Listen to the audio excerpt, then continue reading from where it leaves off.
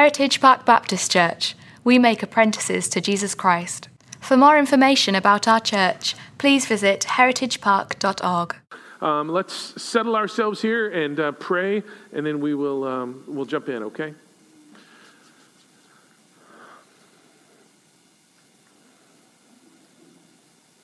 Father, in this moment, we want to center on you. And so set aside every distraction, set aside everything else that needs to go away. We want to lock into who you are and what you have for us and what you want to say to us this morning. And so come by your Holy Spirit and go to work. We want, as we just sung, we want the resurrected King to be about resurrecting us, to change us from the inside out. We don't want to be the same. We want to be changed. And so whatever it takes, let it be. More of you and less of us.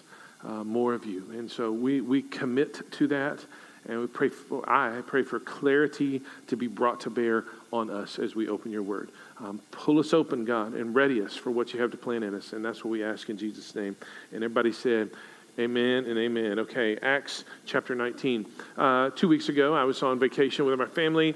This past week, I was actually out of the office. I worked most of the time, but I was out of the office because I was preaching at a camp in Northwest Arkansas. Did anybody meet any interesting characters this week? Did you just meet somebody fascinating to you? A few? No? Two? Two of you did. Good. The rest of you are not very friendly. Work on that.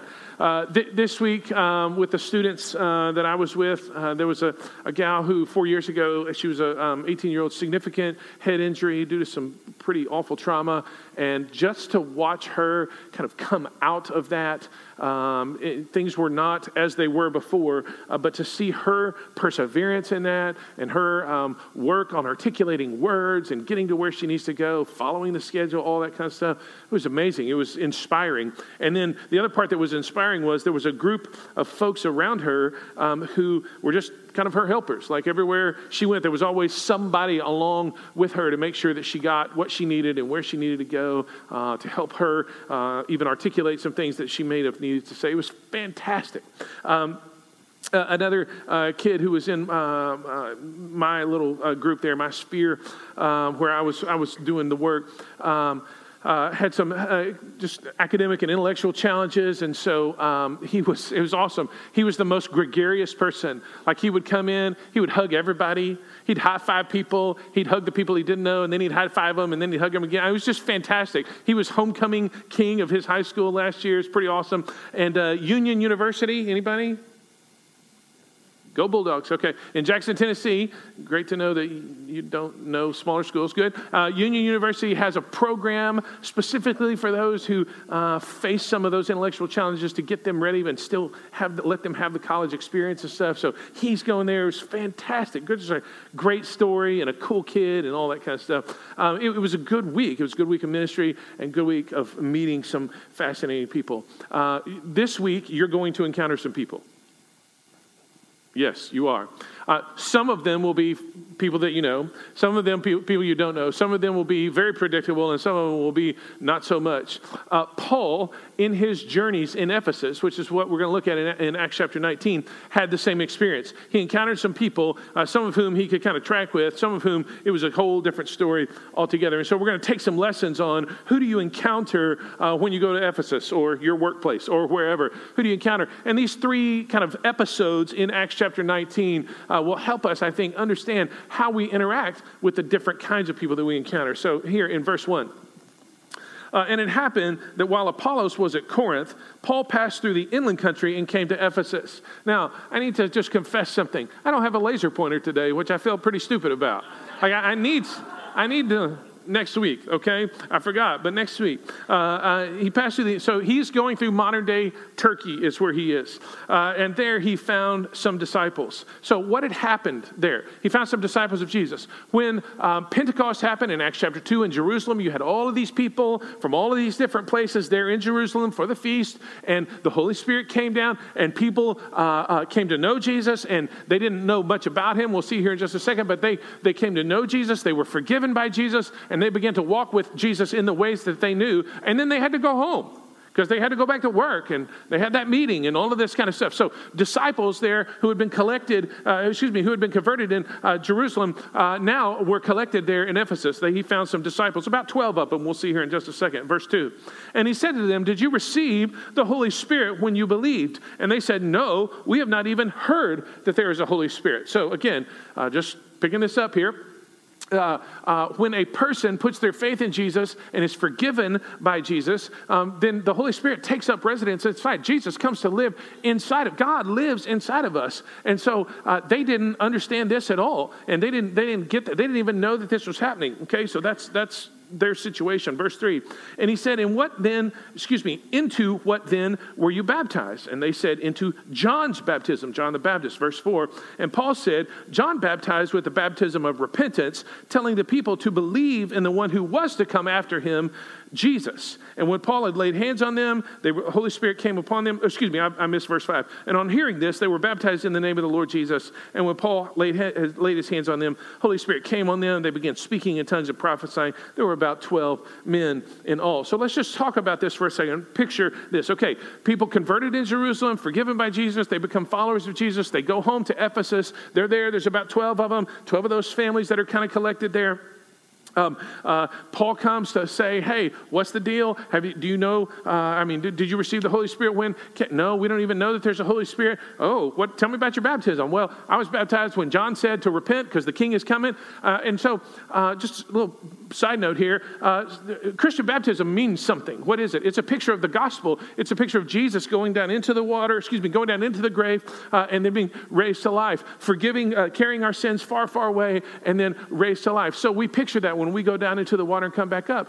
Some of you were baptized in traditions or in places where it meant something to you, but it didn't necessarily mean what God meant for it, okay? And so Christian baptism means something specific, that we were buried with Jesus and we rise with Jesus. So that's kind of what was happening here. And so the first kind of people that Paul meets in Ephesus are those people who are ignorant. And I use that in the most technical term, not like, you're ignorant, not like that, but ignorant, people who just don't know. That's what they said. We didn't even, verse 2, we have not even heard that there was a Holy Spirit. And what do those who are ignorant, what do they need? Those who are ignorant need a revelation. They need God to come and speak truth to them in a way that they can understand so that they will grasp what is real and what is true. Those who are ignorant need revelation. Can I tell you what they don't need? They don't need our anger. They don't need our anger. For people who don't know, they don't need our anger. They need revelation. And so our world is full of anger and people get all mad about all sorts of things. But the truth of the matter is, if you look at a 2-year-old and say, hey, what's 2 plus 2? You're not expecting a lot of feedback, right? You could teach them even to say 4. But then you could say to them, okay, so what is the square root of 49? And they'd be like, I don't know. And you could yell at them, I just taught you math. But what would they be? Well, I don't know. Would it be right to be mad at them? No, of course not. I'll give you another picture here.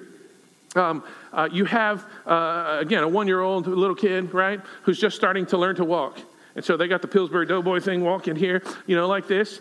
And then inevitably at some point, they do the 3-point fall, both knees on their forehead, right? Right? At no point, well, you shouldn't. If you do this, please come see me afterwards. But at no point should a parent look at them and go, I can't believe that you fell. Get up. What does that parent do?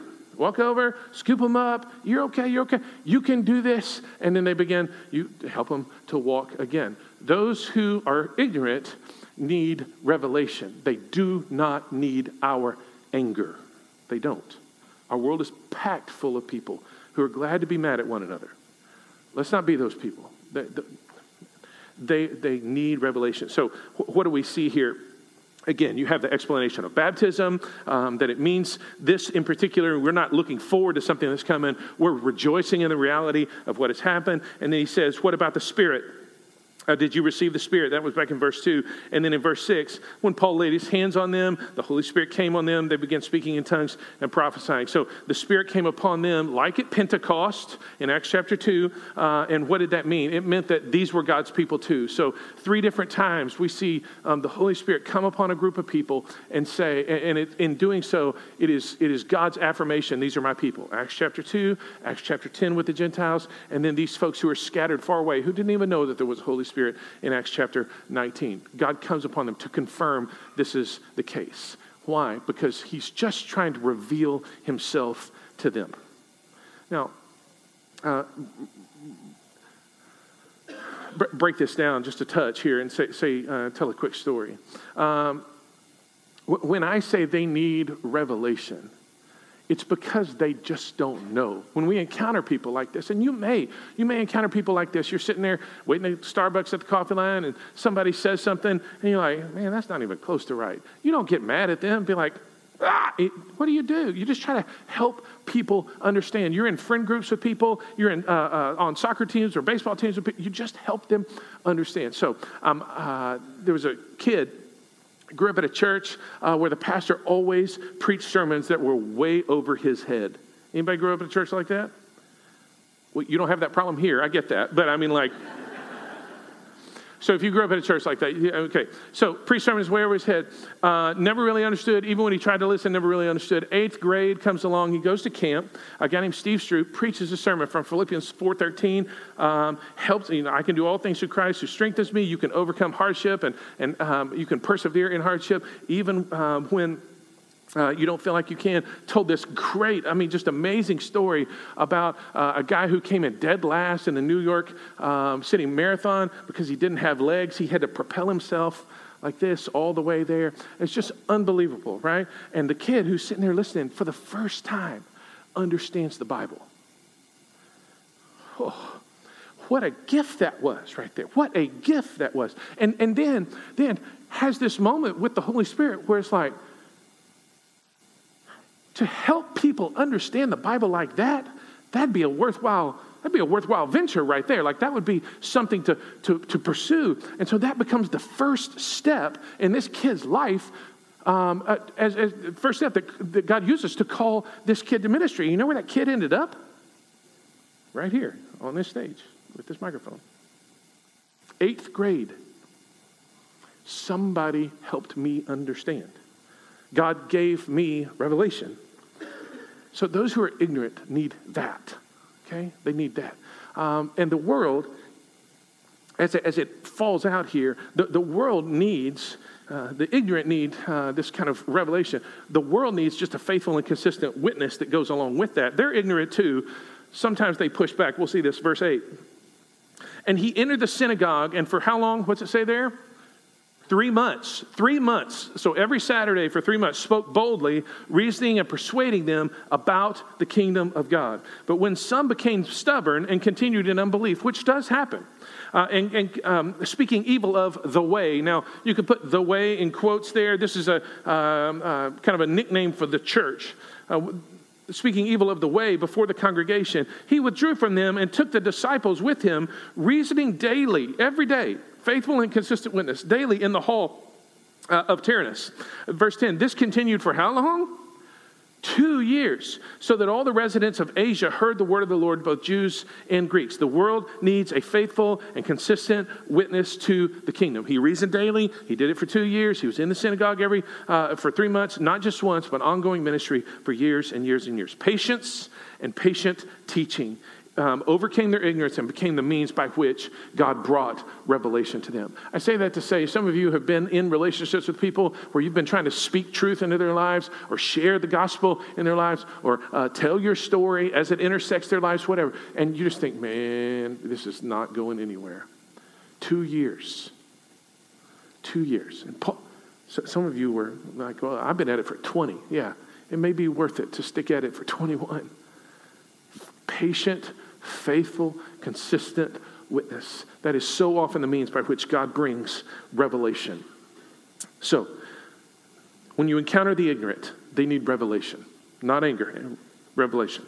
Okay, The second group that Paul encounters starts in verse 11. And God was doing extraordinary miracles by the hands of Paul. Verse 12. So that even handkerchiefs or aprons that had touched his skin were carried away to the sick, and their diseases left them, and the evil spirits came out of them. Can we just pause right there and just say, please note, he didn't charge anything for them. He didn't show up on TV and say, hey, if you'll send a love offering to me, sitting there in my 4-piece suit, if you'll send a love offering to me, I'll send you miracle holy water from the Holy Land, and whatever, like some of those shysters do on late night TV. Who's with me? Yeah. The kinds of people that the second kind of group that Paul encountered were imposters.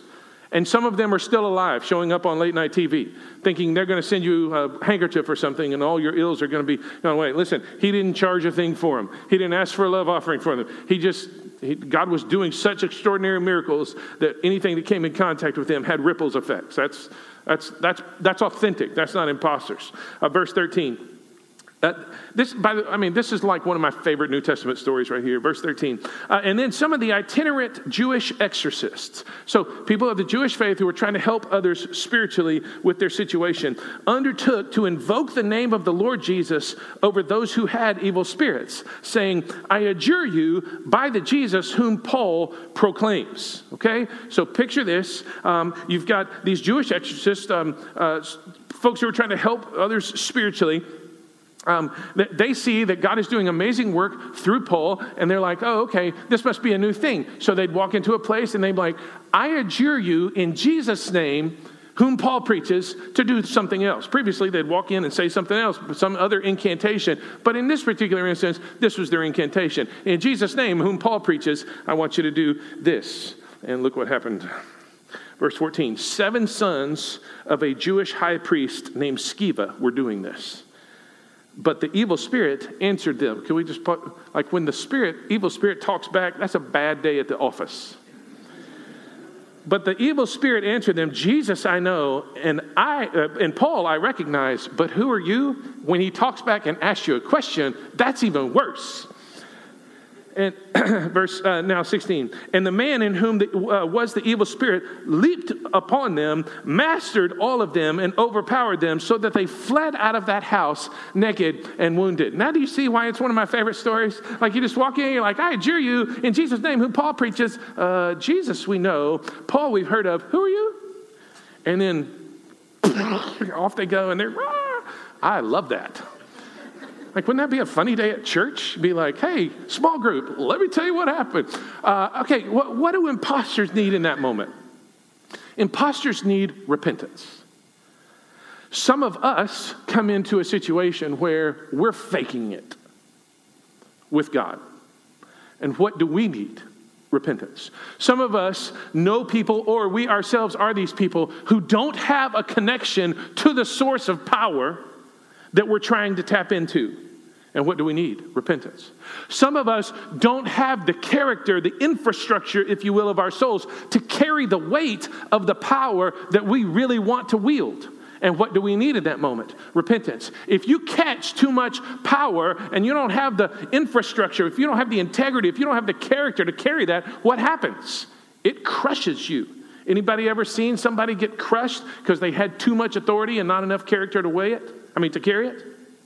When God entrusts you with a gift, when He entrusts you with authority, when He entrusts you with this kind of work, it is a weighty thing. And if you're not careful, it'll crush you. It will. This has been true, and this is comedy for sure. I think it's so funny. But spiritual powers that are in our world are no joke. They are not toys. They don't play, and so we better not play either. But there will always be people who want to wield this spiritual power without attaching themselves, connecting themselves to the source of that power, or having the character or the way to carry it. Now, this is true in the sons of Sceva, because they didn't know who they were reckoning with. Jesus I know. I've heard of Paul. Tell me one more time, who are you? This shows up in popular culture in several ways. One particular story, especially recently. Here's a picture here. Anybody know this guy? Anybody? Come on. If you've seen the movie, who is it? It's Jafar. If you haven't seen the movie, this may be a little bit more connected to you. This next picture, please. Next picture. There we go. Okay, you recognize him now? Yeah. Yeah. Oh, yeah, that guy. So the first picture was 2019. Will Smith is the genie, Aladdin. And then this is the Disney adaptation of that. And so you've got Jafar. You remember his story. He wants to be the Sultan. And he ultimately and finally gets the lamp, becomes the greatest wizard, sorcerer there of all time. And then Aladdin, in the big showdown scene, Princess Jasmine is in the sand, and Aladdin, kind of gets inside Jafar's head, takes up space in there, and it's like, oh, well, Jafar, you'll always still be a number 2. What are you talking about? Oh, well, see, the genie gave you power, and so you'll never actually be as powerful as the genie, since the genie is the one who gave you power. And he's like, that's right. And he rubs the genie for my third wish. I wish to be a genie, the most powerful being in the entire. And genie's like, all right. And he shoots, shoot the thing. And then you have this scene right here where he comes up. That next picture. Remember? He's like, universal, undominated power, And then clank, clank. And then the line of the movie. All the power in the world, but a itty bitty living space. Yeah, I'm glad you remembered. All right. What did Jafar want? To wield that power. But he did not have the character. He did not have the character to hold it. And what ends up happening? Do you remember as he's getting sucked down into the lamp? Iago, the bird, gets sucked in with him. How many of us have seen others, as their life gets taken down by their thirst for power, take others down with them? Imposters need repentance. And secondly, they will always be revealed. I mean, it didn't take much here. It didn't take much. Just an encounter with a demon. Who are you again? It did not take much. They will always be revealed. They will be shown for who they are. And we'll talk about this in just a second, but sometimes their demise actually pushes others to the truth. Sometimes it takes people with them. Sometimes it pushes other people to the truth. But we can count on God to reveal imposters. Why? Because he doesn't like being a tool. He does not like being a tool. Here's a famous imposter. Catch this guy. See if you know him. Anybody? Anybody know him? Somebody in the first service like, is that Tim Conway? No, it's not Tim Conway. Anybody? Come on, guess this. Frank Abagnale. Good job, Tobes. Oh, that was Dave. Dave, good job. Good job, Dave. The Catch Me If You Can movie, you remember the movie, Catch Me If You Can?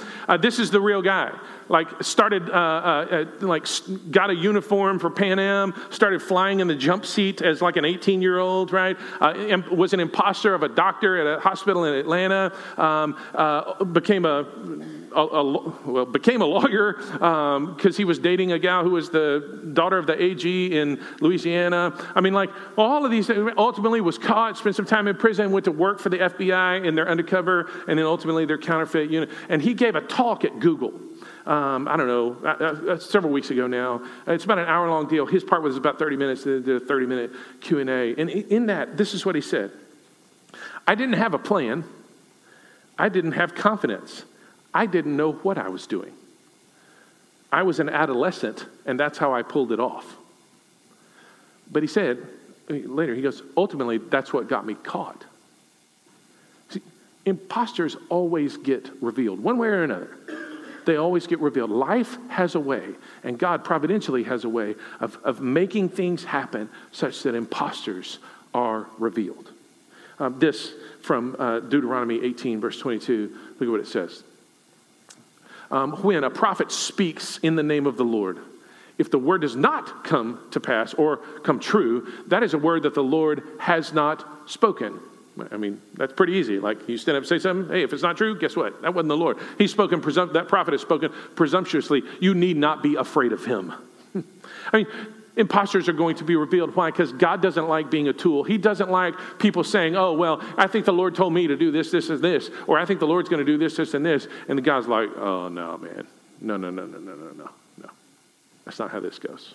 Imposters will always be revealed. Oftentimes, as this happens. I said it just a minute ago. Sometimes it moves people toward the truth as they see others crumble. There's a kind of a reckoning in their own life. This is what happened. Look at verse 17. This became known after the naked and wounded thing. This became known to all the residents of Ephesus, both Jews and Greeks, and fear fell upon them all, and the name of the Lord Jesus was extolled. Also, many of those who were now believers came, confessing and divulging their practices. So you've got these beliefs. So oftentimes God does a work of purification before he sends revival. Verse 19, and a number of those who had practiced magic arts brought their books together and burned them in the sight of all. And they counted the value of them, and it came to about 50,000 pieces of silver. So this is serious sacrifice here. And so the word of the Lord continued to increase and prevail mightily. It started with extraordinary miracles. It ends with the word of the Lord increasing. And God ultimately, for the good of all of that area, brings this kind of purifying thing on that people, and it works, and it works out. Imposters need repentance, and that's what we see happens. Those who had been trying to live dual lives, they repented. Okay, last group of people. If the ignorant, when you encounter them, they need revelation. When you encounter the imposters, they need repentance. And then verse 21. Now after these events, Paul resolved in the Spirit to pass through Macedonia, Achaia, and go to Jerusalem, saying, after I've been there, I must also see Rome. And having sent into Macedonia 2 of his helpers, Timothy and Erastus, he himself stayed in Asia for a while. And about that time, there arose no little disturbance concerning the way, again, put that in quotes, the church. For a man named Demetrius, a silversmith, who made silver shrines of Artemis, brought no little business to the craftsmen. Artemis was kind of the local deity, the one that they celebrated most there. These he gathered together with the workmen in similar trades and said, men, you know that from this business we have our wealth. And you see and hear that not only in Ephesus, but in almost all of Asia, this Paul has persuaded and turned away a great many people, saying that the gods made with hands are not gods. And there is a danger not only that this trade of ours may come into disrepute, but also that the temple of the great goddess Artemis, this deity, may be counted as nothing, and that she may be even deposed from her magnificence, she whom all Asia and the world worship. Can we just pause for 1 second? Like, if your goddess or God can get deposed, like, your God may be too small, right? Verse 28. And when they heard this, they were enraged, and they were crying out, great is Artemis of the Ephesians. So the city was filled with confusion, and they rushed together with the theater, dragging with them Gaius and Aristarchus, Macedonians who were Paul's companions in travel. But when Paul wished to go into among the crowd, the disciples would not let him. And even some of the Asiarchs, which are rulers of the area, who were friends of his, sent to him and were urging him not to venture into the theater. They thought they'd kill him. And now some cried out one thing, some another, for the assembly was in confusion, and most of them did not know why they had come together. Can we just, that's the news. I mean, where are we here again? 33. Some of the crowd prompted Alexander, whom the Jews had put forward, and Alexander, motioning with his hand, wanted to make a defense to the crowd. But when they recognized that he was a Jew, for about 2 hours, they all cried out with one voice, great is Artemis of the Ephesians. We meet people who are ignorant, and we meet people who are imposters. We meet people with an agenda. Anybody ever met a person with an agenda? Here in this particular episode, Paul encounters these folks, Demetrius, and what was driving his response to Paul and to the gospel? His agenda was driven by economic desires. Does anybody know anyone driven by economic desires? Money is their God. It is the place of their security, and when that security gets threatened, man, they go all sorts of crazy. Indeed, they started a riot basically on this. So people with an agenda. In this particular case, their agenda was pushed by this economic urge or this economic desire. We had to buy a car last year. Excuse me. We get to the final thing. We've negotiated the price. All is settled, right? Come down. I'm looking over the paperwork because you always look over the paperwork. Who's with me? Always look over the paperwork. And I'm like, that's really interesting. Like, here's the price and here's the taxes, all this kind of stuff. Here are the add-ons, like mud flaps. And I'm like, oh, man, that's really cool. He's like, yeah. I said, are you going to put the mud flaps on the car because you're charging me for them and they're not on there? Well, I guess I can take that off. That's a great idea right there. And there was another thing. I can't remember what it was right now, but there's another thing. I'm like, yes, charge me too much for the tinted windows. That's fine. But don't charge me for the things that you're not going to put on there, right? Not every car salesman is like that. We encountered one who was, though. How about the CEOs of insurance companies? Oh, people are like, who, not all of them, but who build the structure to say no, right? So that on the fourth appeal, you can finally get the medicine you need or whatever. I mean, like you've got these issues, right? And you've got these people who have these agendas, whether it's Demetrius, hey, I feel like I'm losing here, or it's broader and more systemic than that. There are people who are driven by agendas, and a lot of times, at least in our areas in particular, it seems to be pushed by economic desires. And their agenda, as you can imagine, refused to hear the other side. Again, verse 34, when they recognized that he was a Jew, about 2 hours they all cried out with one voice, "Great is Artemis of the Ephesians." For 2 hours, this is what they cried. Every time somebody stand up to say something, they'd be like, "Great is Artemis of the Ephesians." Do you know this phrase, talking past one another? You sit in conversation and you see this on TV. I mean, the news channels make money off of this deal of getting people who are going to argue on TV in front of you, so much so that the closed caption part just says over talking, right? Nobody's listening. All they're doing is talking past one another. This is what's happening here. Their agendas refuse to hear the other side. They don't want to think well of the other side. They don't even want to hear the other side. It happens on social media. Here's the thing, though, that God takes care of agendas, just like he takes care of imposters. Why? And oftentimes it's providential. So just to close out the story, close the loop here, the rest of the chapter, we won't read it, but the kind of town clerk, the mayor guy stands up. He's like, "Hey, you knuckleheads, why are we even here? If you got a problem, the courts are open. We can go settle it there, but we're in danger of causing a riot here. And if we're in a riot, we're all going to be in trouble. So y'all go home." And that's ultimately what happened. God spared Paul. He spared these other followers of Jesus. He spared in their agenda. Why is that? Why does God take care of agendas? This didn't show up in the notes. I added it late. But over in Ephesians chapter 1, if you have a Bible and you want to turn there for just a second. Ephesians chapter 1, verses 9 and 10. It says, "God makes known to us the mystery of his will, according to his purpose, which he set forth in Christ, as a plan for the fullness of time, to unite all things in him, things in heaven and things on the earth." That's Ephesians 1, 9 and 10. What is Paul saying there? This Paul who was dying to go into the arena. What is Paul saying there? He's saying this: the agenda of God is everything, and everyone will ultimately come under the rule and reign of Jesus. Whether they acknowledge it or don't, ultimately they will fall under the benevolent and good rule and reign of Jesus. For their good or for their ill, they will fall under that. God is going to sum it all up under Jesus. And here's the thing. This is why God takes care of agendas like he takes care of imposters. Nothing is going to mess up God's agenda.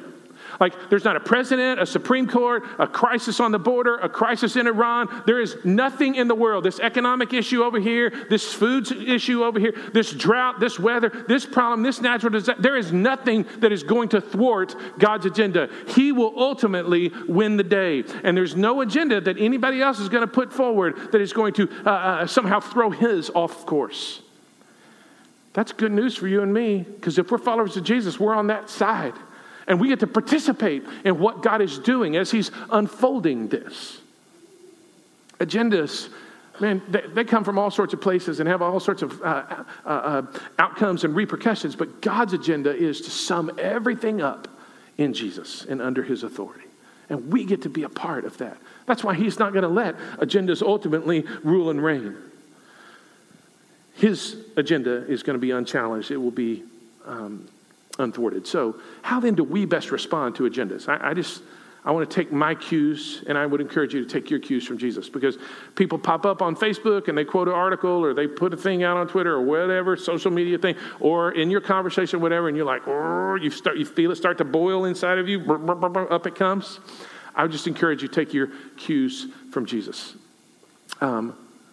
He said very little, and he carried on what he was doing. And so I'll just give you this example. In John chapter 8, the Pharisees have a woman who's caught, it says, in the very act of adultery. And they drag her before Jesus. And they say, "Jesus, The law says to stone this woman. What do you say? Jesus strokes his beard and goes, remember what he did? Remember what the Bible says he was doing? He just scribbling in the dirt, just pushing creation around. Jesus! It says we're supposed to stone her. What do you say? He just keeps writing. Jesus, we picked up stones. We're ready to do this right here in front of you. What do you say? I say, if you don't have sins, throw the stone.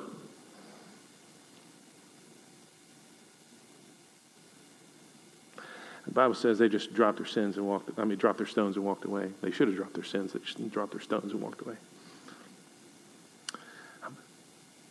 Like, one of the things that drives people with agendas most nuts is when you ignore them. And so I really do. I just want to take my cues from Jesus. I don't have to say very much. He didn't. He just ignored him. And then he kept doing what the Father wanted him to be doing. He kept accomplishing what the Father said was worthwhile. There are agendas out there, and people will push buttons out there. And maybe, just maybe, your best response is to bend down in the dirt and go on about your business. You don't have to respond to everything. You don't owe them a response. You do owe God your consistent and faithful witness. And the world needs it. So who is that for you? Can you picture your week? Who might you encounter who's ignorant and needs you to tell them the truth? Who might you encounter that's an imposter that you don't want to trust yourself to or let have input into your life? Who has an agenda? You may just need to sit down and draw in the dirt. Drive them crazy, but just ignore them. Say very little. And then go on about the business that God's given you to do. Who is that for you? What I want to do is just have a moment where we pray. Ask for God to help us process this, and then we'll have just a brief moment of reflection and response. So if you need to fold up your stuff or set it down or whatever, just take a moment. And this is the question I think that's best to ask after a teaching like this. God, what had my name on it today? What did you gift wrap